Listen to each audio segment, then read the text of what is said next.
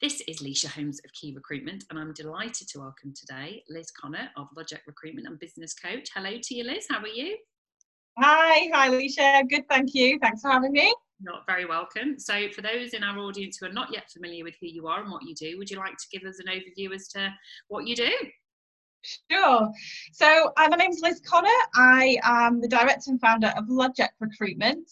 Founded the business 3.5 years ago now, and we are super niche. So that's really fundamentally what the business is sort of grounded on, being very niche in a very specific market, and sort of getting a reputation within it, living and breathing it, and really sort of owning it really, and just getting very knowledgeable in that space and confident, and to also reduce the sort of numbers game or cold calling style. So that's really, our ethos is it's all sort of attraction marketing and being known and really capitalizing on personal brand. And then sort of as a branch off from that, I was really quite passionate to introduce this sort of model and style to other people. So I launched the coaching business throughout the pandemic. It just felt like the right time to really, and it's all about showing other recruiters, specifically it is aimed at recruiters that want to break free and set up on their own, and but could really, really benefit some support and some help, so some coaching. But again, who I can help is really people that want to really embrace the niche. So we would map all that out, and I would hopefully impart a lot of the tricks and tips that I've sort of created all around my recruitment business as well. Because as you say on your profile, you've walked the walk. We'll definitely come on to the business coaching side. So just sort of going back a step, why did you decide to go into such a super niche? And do you want to explain a little bit about your niche and why you felt that was Sure. Yeah, I mean, for me, it just recruitment. It's a minefield. It's a tricky job as it is. So for me, it just to strip it back and to simplify things really, felt the natural path. And it also, as I've sort of alluded to, it sort of reduces this numbers game, which I don't really sign up to. So for me, really sort of identifying a niche and a space or a market, however you want to see it, enables you to really sort of get knowledgeable within it, and that really builds confidence. Because if you're not really naturally confident, like me in a lot of ways, and a bit of an introvert, then you can break down so many more barriers and have so much more success if you have the confidence in the space that you recruit, and that you understand the candidates inside out, you understand the skills, you understand the market, and it can just give you just a bit of an edge as well. And the way sort of marketing is now, and being known and sort of becoming attached to a market, to a skill set, within a community, within an arena, that's really powerful. And I've just found that a much more desirable business development strategy as well. And so it's just worked, and I've just really ran with it, and it works really well. It just gives you that really clear identity, and I don't think I would do it any other way now. No, I agree with you, and I think it's about having credibility in that knowledge, which it does take time to build up that, but that's where it doesn't happen overnight. Yeah, that's really true. That's something I think you've got to swallow a bit and be ready for the long haul, because it's not an overnight, a quick hit, a transactional, hit lucky, blast, and sort of throw everything that you've got and see what sticks. It's really not like that at all. But what you find is, over a period of time, it starts to compound, almost like a compound effect, and then it all starts sort of coming back to you, and all the effort that you've made does come back to you. Definitely. I mean, you've just alluded to the fact that you didn't want to be like other recruiters who you maybe are seen as more transactional. And I totally agree with you. I mean, I wrote a blog years ago about, I think it was about 2014, about where did I see the market going over the next 10 years. And one of the things I said was that you need to be this kind of sniper in your market, and you need to know your vertical inside out, sort of the inch wide, mile deep kind of strategy. And I know the benefit of that, but why do you think, from a candidate perspective, why does that journey look better with someone that is so niche? And in terms of things like crossover of skill sets, I mean, I don't know whether that works in iTrent, which I know is your niche. Can people transfer across? And if so, being so niche, does that mean you might miss out on people doing that? Yeah, I can understand that. Yeah, so I recruit. My niche is specific to it's actually a HR and payroll system, and we focus quite specifically on the systems side of it because the HR and the payroll side is a bit more generic, whereas the systems aspect is very specific. Yeah. And it covers around 6 skill sets or so on the permanent side, and then we cover consultancy as well. But yeah, I mean, in terms of a huge benefit, I have found that as you build your relationships with your candidates, obviously, that you look to repeat place people. You actually work with them. It's a bit more of a journey, and you actually support them throughout their career path.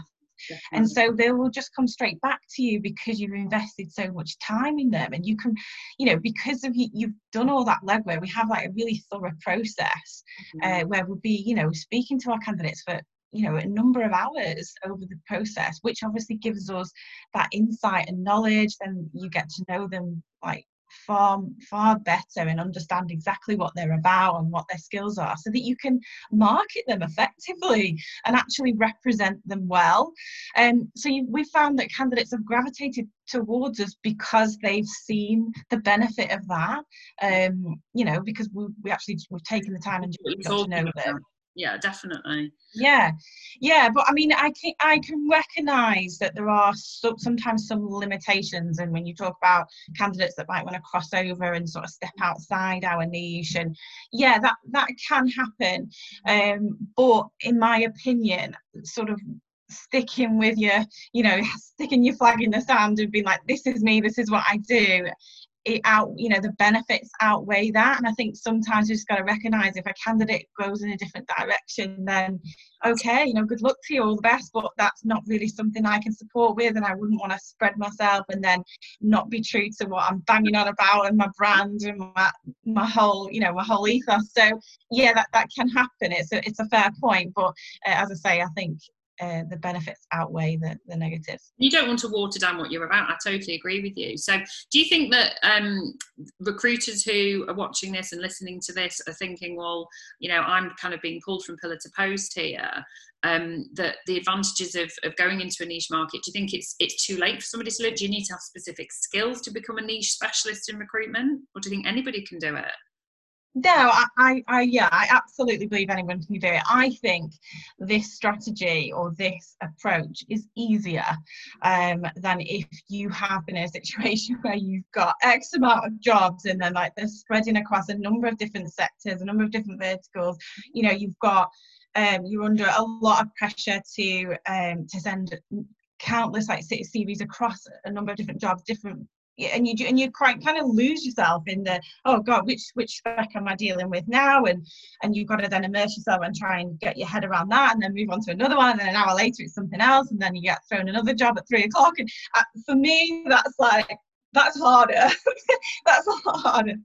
Yeah, you're a busy fool, aren't you? And you're just creating these talent pools then that aren't going to go anywhere. So I can see that from a sort of business growth perspective, the opportunity to know that niche, you've got a future talent pool there, which is what a lot of people are talking about clearly. And I mean, a huge part of it is actually almost reversing things. So you invest huge amount when you sort of identify your niche and you're like, right, this is me, this is it, whatever that looks like.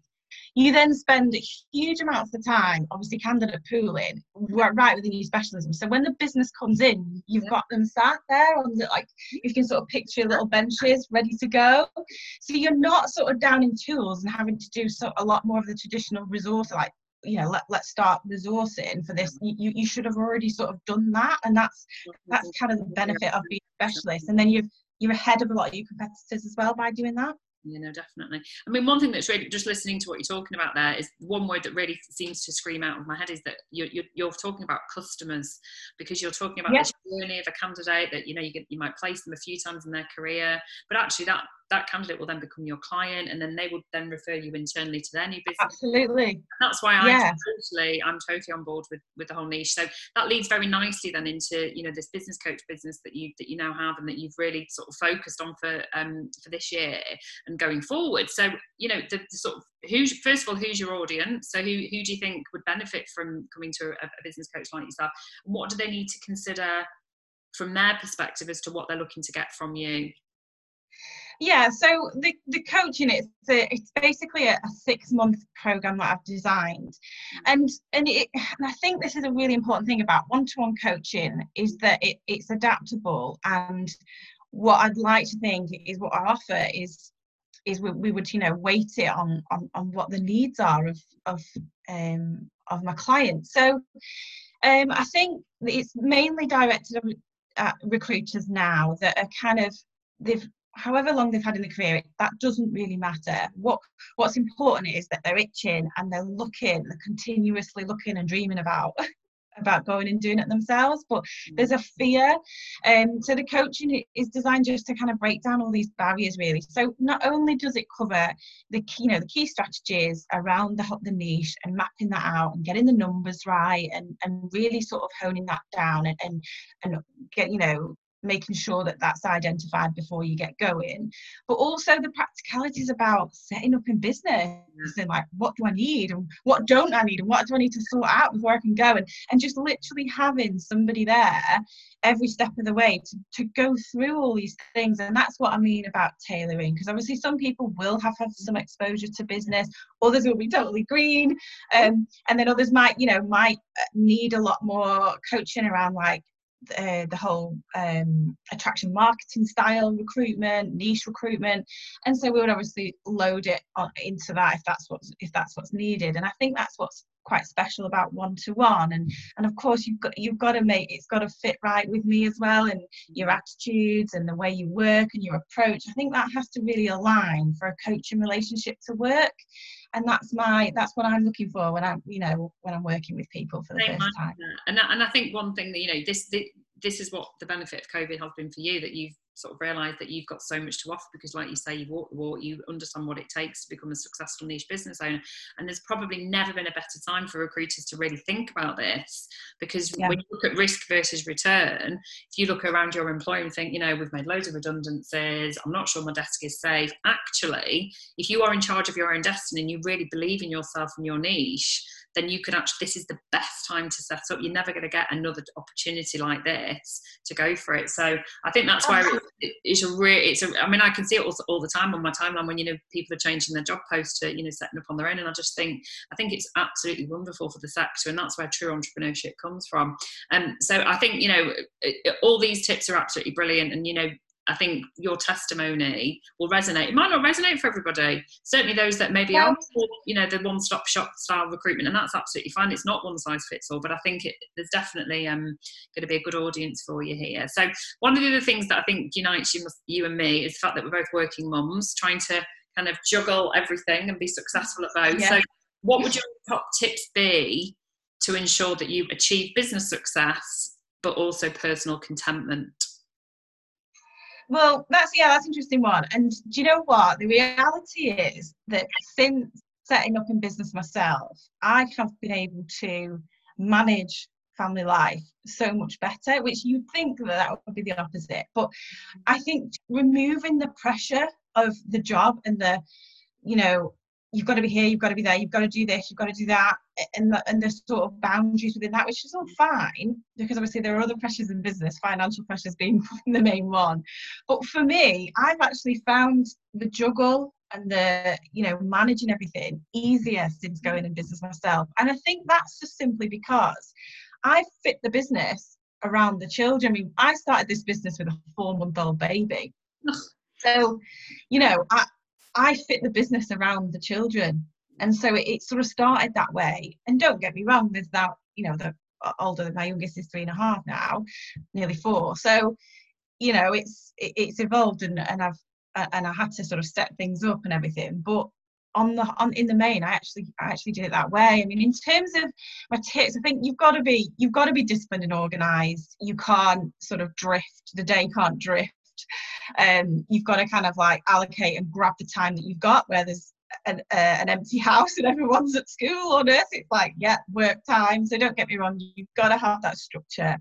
But I am a firm believer in making it work for you and your family. And I think that's a, if you're going to do it for yourself and you're going to go down this road, why not make it work for you and make it worthwhile in more ways than one? Another tip I'll give you moving further down the line is outsource. Like, we've all got our strengths and weaknesses. Outsource your weaknesses when you can, when the time's right. Definitely, I absolutely agree, and I advocate every single one of those. And I think very early on in my business, someone said to me, because I was just I was just all over the place. My kids were really small at the time, because I think it was when I'd had my second, and they said, "Are you working for your business, or is your business working for you?" And it was just this eureka moment, and I thought, do you know what? That's absolutely true. And you are in charge of your own destiny. So those are all brilliant tips. Thank you so much for joining us today. You've been a wonderful guest, as I knew you would be. And I think that there will be people watching and listening to this that it will make them really stop and think. So we'll make sure all your contact information is on there, and make sure you give Liz a tip too. Thank you so much for joining us. Thank you. Bye.